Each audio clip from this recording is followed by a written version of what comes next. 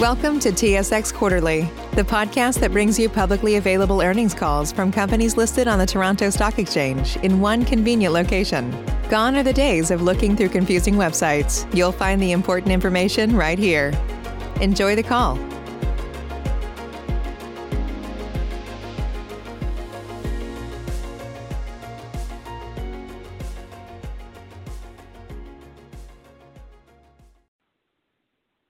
Good day, and thank you for standing by. Welcome to the Altius Q2 2021 Results Conference Call. At this time, all participants are in a listen-only mode. After the speaker presentation, there will be a question-and-answer session. To ask a question during this session, you will need to press star 1 on your telephone. If you require any further assistance, please press star 0. I would now like to hand the conference over to your speaker today, Flora Wood, Director of Investor Relations. Please go ahead. Thank you, Carol. Good morning, everyone, and thank you for joining our Q2 conference call. Our press release and quarterly filings were released yesterday after the close and are posted to our website. This event is being webcast live, and you'll be able to access a replay of the call along with the presentation slides that have been added to our website. Brian Dalton, CEO, and Ben Lewis, CFO, will both be speakers on the call and will then open it up for questions. The forward-looking statement on slide 2 applies to everything we say in our formal remarks and during the Q&A session. And I'll remind you that if you have any questions, you'll have to dial into the conference call as the webcast is audio only. And with that, I'll turn over to Ben to take us through the numbers. Thank you, Flora, and good morning, everyone, and thank you for joining. Q2 royalty revenue of $21.9 million, or 53 cents per share, was up 23% from Q1 and just under our $22 million record quarter in Q4 of 2020. Q2 EBITDA was $17.7 million, or 43 cents per share, compared to $14.6 million last quarter, consistent with the change in revenue. The EBITDA margin was 81% this quarter, compared to 82% last quarter. G&A expenditures of $2.0 million in Q2 are consistent with expenditures of $1.9 million in Q1. Adjusted operating cash flow was $5.8 million, or 14 cents per share, and is down 34% from Q1 levels, and down 56% from its comparable quarter last year, reflecting the timing of corporate tax installment payments, as the corporations were granted flexibility in deferring payments last year due to COVID. In addition, changes in working capital impacted cash flows this quarter, and we expect that to reverse in future periods. The quarterly net earnings of $14.5 million, or 38 cents per share, include 13 cents in non-cash adjustment items that are identified in the waterfall table and slide that you can find on our website, leading to adjusted net earnings of 25 cents per share.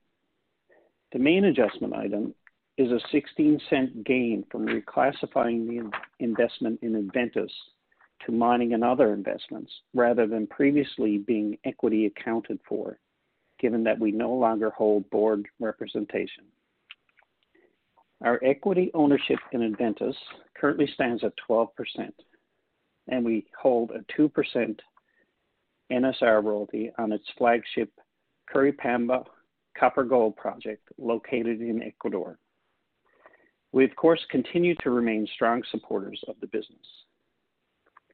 We had additional gains of 2 cents on relating to the disposal of mineral properties that were partially offset by non-cash impairment charges on the write-down of mineral properties, as well as a 1 cent per share charge related to the fair value adjustment of a derivative and foreign exchange. In April, we received 600,000 shares of Champion Iron as a result of Champion's acquisition of the Kami project through a receivership process and the settlement of debt and interest obligations incurred by its owner, to whom the corporation was a lender. We recorded interest income of $636,000 during the quarter after recognizing the value of the shares received. It's also worth noting that we continue to hold a 3% GSR royalty on the Kami project. You saw in our press release that our board of directors has once again increased the dividend by 40%, from 5 cents per share quarterly to 7 cents per share. The dividend will be paid to shareholders of record on August 31, and the payment date is estimated to be September 15th, 2021. Now I'll turn to balance sheet and capital allocation. The cash position increased to $115.9 million at the end of the quarter, with $96.7 million being the ARR cash balance, which we consolidate by virtue of our 59% ownership interest in ARR. The cash position excluding ARR is $19 million at the end of Q2. We also announced that we intend to refinance our debt facilities. That will result in a slight decrease in interest rates and also increases our available credit to $225 million and extends the term from June 2023 to August 2025.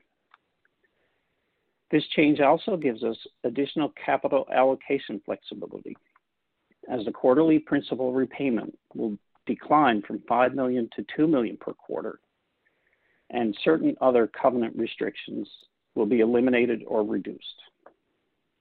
Outstanding debt as of today is $117 million, which means we will have approximately $108 million available liquidity under the new facility, which compares to $43 million at June 30th. The credit facility improvements reflect our lenders and management's recognition of a general strengthening of our business, as the previous counter-cyclical period of M&A-based growth is behind us and will bear fruit as we move forward into this next part of the commodity cycle. This viewpoint is also reflected in the confidence demonstrated by our board of directors this quarter in electing to increase our regular dividend. That's my main remarks today, and now I'll turn it over to Brian. Thanks, Ben and Flora. Thanks, everybody, for joining us. Q2 was a good one overall for Altius, mainly on the strength of improved prices across most of the commodity areas we have exposure to. We came close to a new quarterly record, even though it wasn't a particularly strong one in terms of royalty volumes, due to a variety of factors ranging from lower mine grades and base metals, the accelerated closure of 2 production shafts at the Esterhazy mine, and port issues for iron ore. Volume improvements are expected in the back half of the year, however, with IOC expected to make up lost shipping tons, Nutrien planning to significantly ramp up production, and Lundin planning to mine better copper head grade material at Chapada. The strong prices being experienced are the result of a combination of continuing cyclical as well as structural shifts, as a prior period of low capital investment within the sector is being met with expectations of global demand growth. Much of this growth relates to widespread infrastructure spending plans that are generally focused around several important macro trend transitions that we have been aligning your business with over the past number of years. So while the benefits being felt to date this cycle are still largely price-driven, we continue to believe that current incentivization conditions are translating into an upcoming period of operator-funded organic growth for our business. This is expected to come through a series of expansions and new builds across much of our long-life, low-cost portfolio. The most widely recognized of the macro trends we have aligned with is the clean energy transition, and in particular within that, broad consumer and industrial level electrification. Electricity generation is moving decidedly towards renewable sources at the expense of fossil fuel, with relative growth rates still widening in most markets. This is providing tailwinds for several of our exposure areas. Our own energy transition goals continue to be strongly executed upon, as ARR, now a public subsidiary, has to date created royalties on 10 advanced through to operating stage utility-scale renewable power projects in the United States. Associated revenue will begin to ramp up in 2022, sooner than expected even a quarter ago. Our coal-based electrical generation exposure, on the other hand, now includes only one remaining plant in Alberta that produced less than 10% of revenue this quarter, and which represents much less than that on a net asset value basis. At its peak in 2016, coal-based revenue accounted for more than 46% of our business.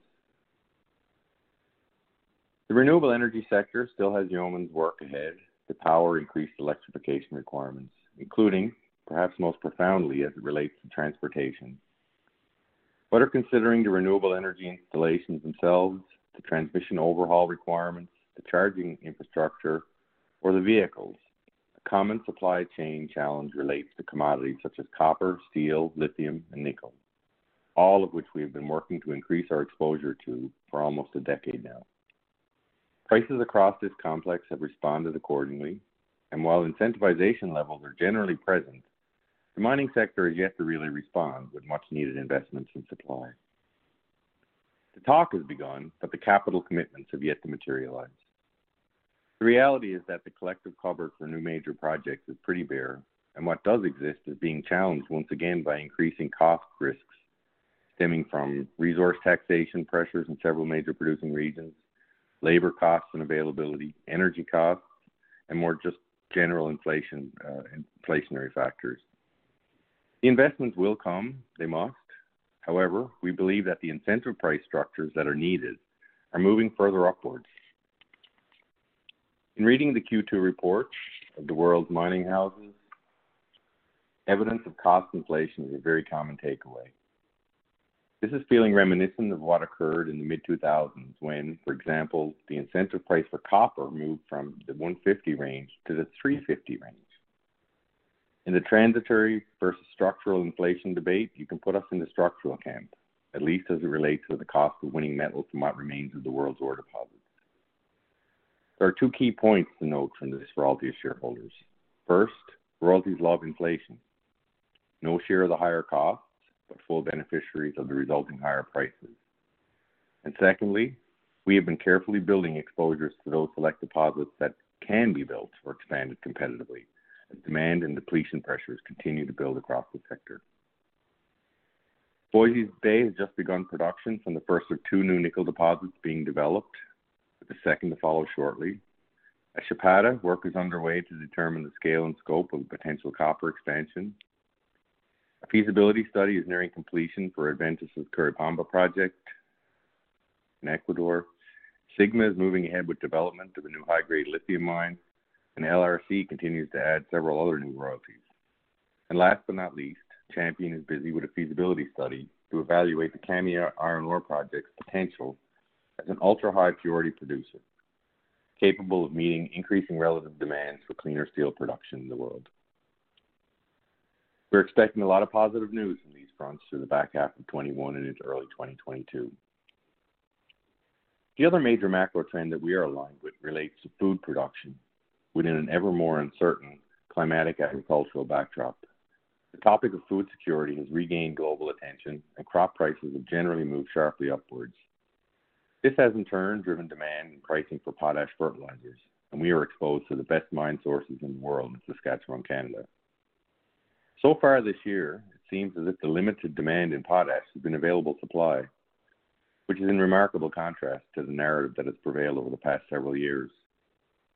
Spot prices for potash have more than doubled year over year, and perhaps more importantly, our royalty mines uniquely have remaining capacity from expansions commissioned during the previous cycle and that are now accelerating ramp-ups in order to meet the higher demand.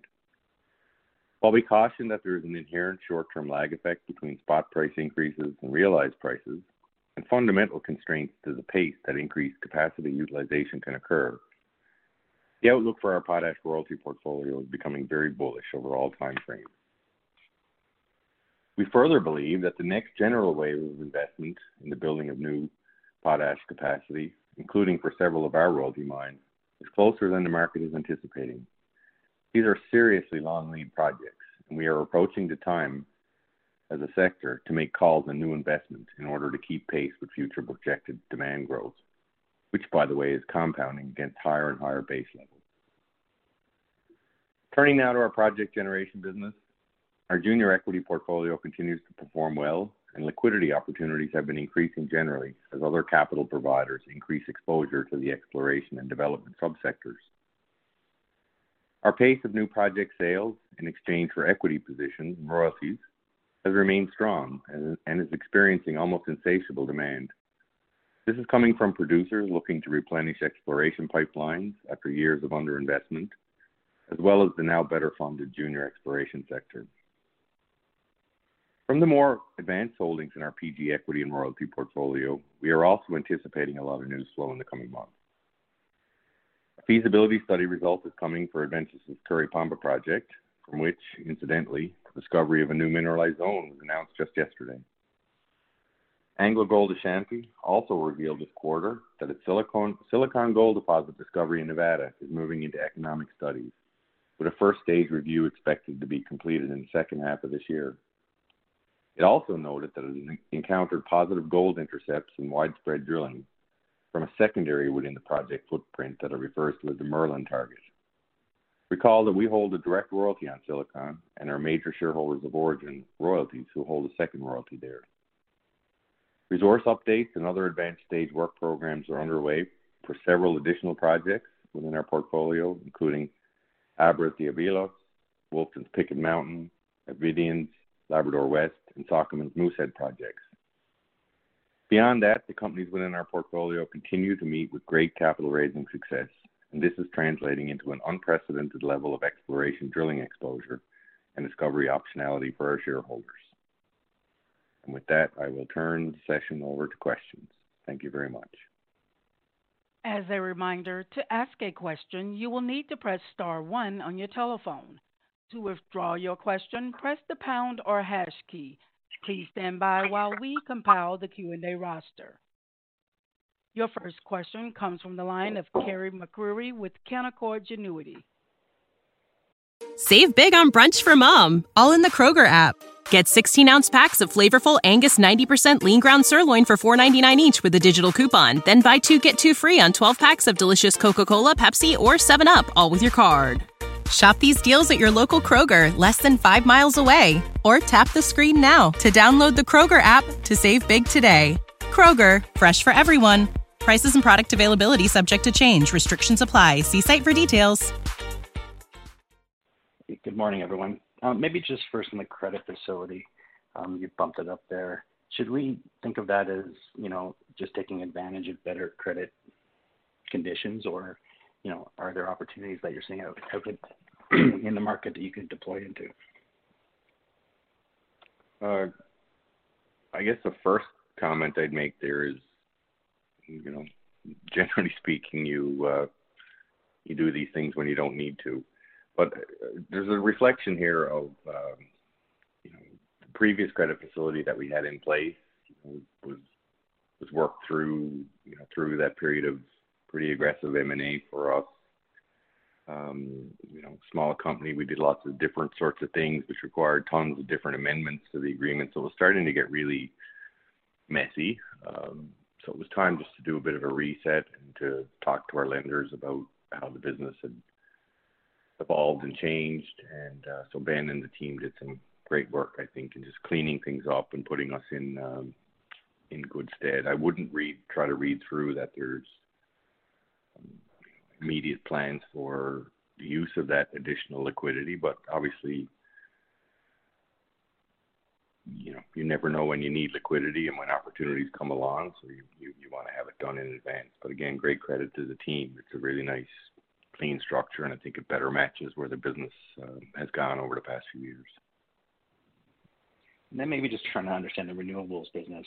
So you've got, I guess, active project now in 2.5 gigawatts, and I think you targeted, or you expect about 4 gigawatts once all the capital that's been deployed is deployed. Is that the way to think about that?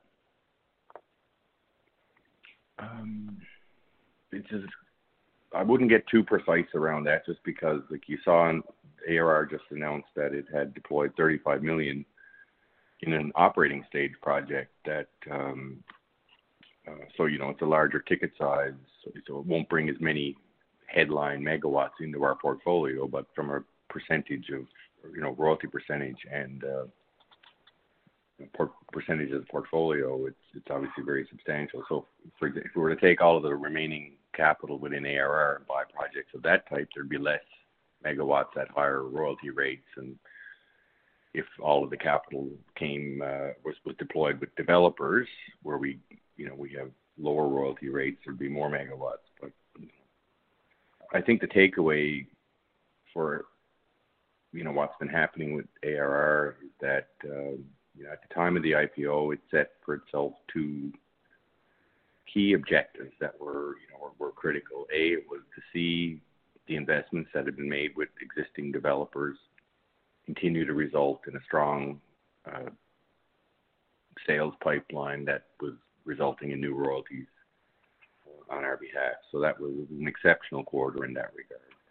And then the other was regarding the pace at which we could deploy capital at the types of returns that we've been targeting.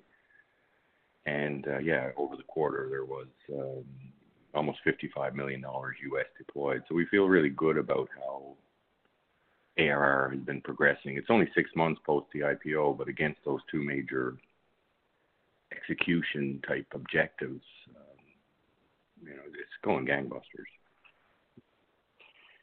Great. And maybe just one last one for me, and I'll pass it on. But just in terms of Apollo's position, how much more capital do they need to commit to get to their 50%? Ben, you might have to help me with the exact number. Because this was the latest acquisition was an operating stage project, we had to redo some of the structuring a little bit, and it resulted in ARR contributing to the investment despite the fact that Apollo isn't completed on the earn-in. So their original commitment would have been $80 million, and that's now been bumped up to $91 million, against which, Ben or Flora, maybe you can help me with how far along they are on that now. There's about 32 remaining. Yeah. And they expect to have that invested by December 31st of this year. That's it for me. Thanks, Brian. Ben. Thank you, Kerry. And once again, to ask a question, you will need to press star 1 on your telephone. To withdraw your question, press the pound or hash key. Your next question comes from the line of Craig Hutchison with TD Securities. Hey, good morning, guys. In terms of your potash royalties, you noted that Esterhazy shafts K1, K2 are closed in the quarter, and K3 is ramping up. Is it your understanding that the volumes from Esterhazy will be flat, or do you expect them to be higher over the back half of this year? So obviously the K1, K2 closure came earlier than expected. That was in the cards. Obviously, Mosaic has been investing pretty heavily in the K3 production area with a view towards, bringing down 1 and 2. But I think water flows accelerated in the 1 and 2 area, which resulted in that early closure. So they're not quite at full ramp up from K3 yet in order to replace some of those lost tons. But I believe, and you can correct me in their own reporting, I believe they expect to have K3 fully ramped up somewhere in the first half of next year. And so it's the shaft area is obviously, just it's a function how much material can you get to surface. Once it gets the surface through K3, the planted or the topside facilities that would have previously serviced K1 and K2 can be utilized. So there'll be higher production rates from K3 to offset the loss from 1 and 2, and then there's no bottleneck at top because they just haul stuff from K3 now instead of K1 and K2. So generally speaking, I think the plan is to be at the same sort of level once K3 fully ramps up. But there's a couple of quarters of lower production from Esterhazy ahead for sure. And of course that's also being offset now by actually more than offset by their neighbor Nutrien announcing in the quarter 500,000 ton ramp up. So whatever Mosaic loses in the short term, Nutrien has more than made up for. So net higher volumes over the back half of this year, obviously higher prices as well.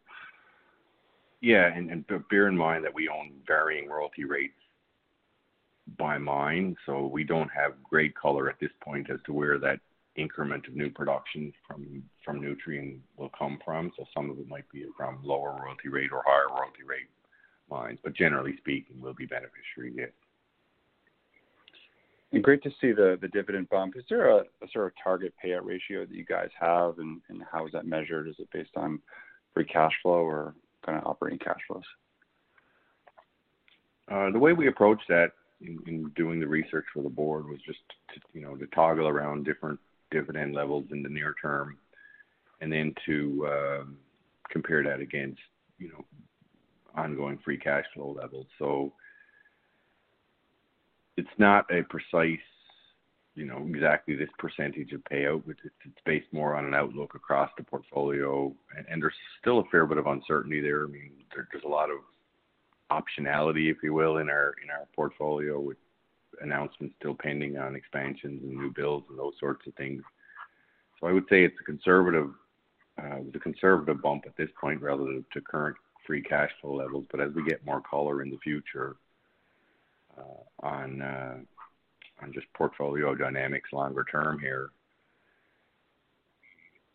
we'll just make continuous assessments of our capital allocation flexibility. But again, for our shareholders, I think there hasn't been a dividend increase in a couple of years. We've been going through a period of pretty rapid growth, first through mining M&A and then investments in the Altius Renewables platform prior to its IPO, and those things are behind us right now. So it was time to see shareholders begin to reap the rewards of these better prices and better conditions, and the fact that our bets are largely in now. Okay. Are you guys still thinking about? Long way to say no. It's not a precise payout ratio. Okay. It's more of a longer term outlook on the business profile and a conservative approach that hopefully we can continue on this trend with for a considerable period forward. Okay, great. Are you guys thinking about share buyback still in the second half of this year, or is that sort of put on pause for a bit? With the assessment we made around capital allocation, buyback remains, something that we're very keen on and focused on, but it'll be opportunistic for the most part. We've maintained capital allocation flexibility for growth opportunities if they should arise, special situations, those sorts of things, as well as just opportunistic actions around the buyback. But yeah, we're still keen on bringing down share count longer term. Okay, thanks, guys. Okay. Thank you. There seems to be no further questions at this time, so I'll turn the call over to Flora Wood for closing remarks. Thank you, Carol. And I know the 9 a.m. conference call slot was a busy one this morning with analysts on different calls. So thank you to everybody who joined, and we'll look forward to talking again on the Q3 call. Ladies and gentlemen, this concludes today's conference call. Thank you for participating. You may now disconnect.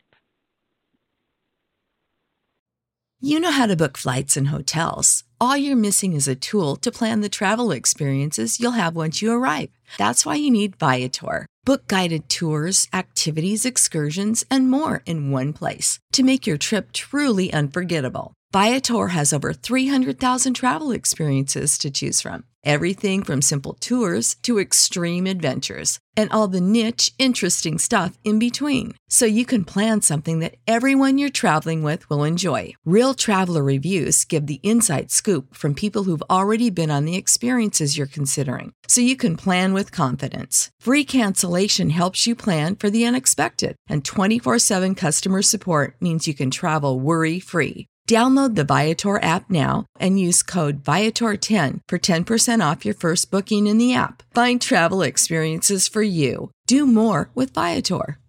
Prescription products require completion of an online medication consultation with an independent healthcare provider through the LifeMD platform and are only available if prescribed. Subscription required. Individual results may vary. Additional restrictions apply. Read all warnings before using GLP-1s. Side effects may include a risk of thyroid C-cell tumors. Do not use GLP-1s if you or your family have a history of thyroid cancer. If you've struggled for years to lose weight and have given up hope, did you know you can now access GLP-1 prescription medications at TryLifeMD.com? We're now offering eligible patients online access to GLP-1s, the breakthrough prescription medication that can help you lose body fat and weight. Listen to what people are saying. It's fun to put on jeans that you couldn't get into 6 months ago. Every morning, I look forward to getting on the scale. For anybody who's struggling with their weight, it's a godsend. And here's the best part. Your insurance may cover 100% of the cost of your medication. So go to TryLifeMD.com to have your eligibility checked right now. Get started today at TryLifeMD.com. That's TryLifeMD.com.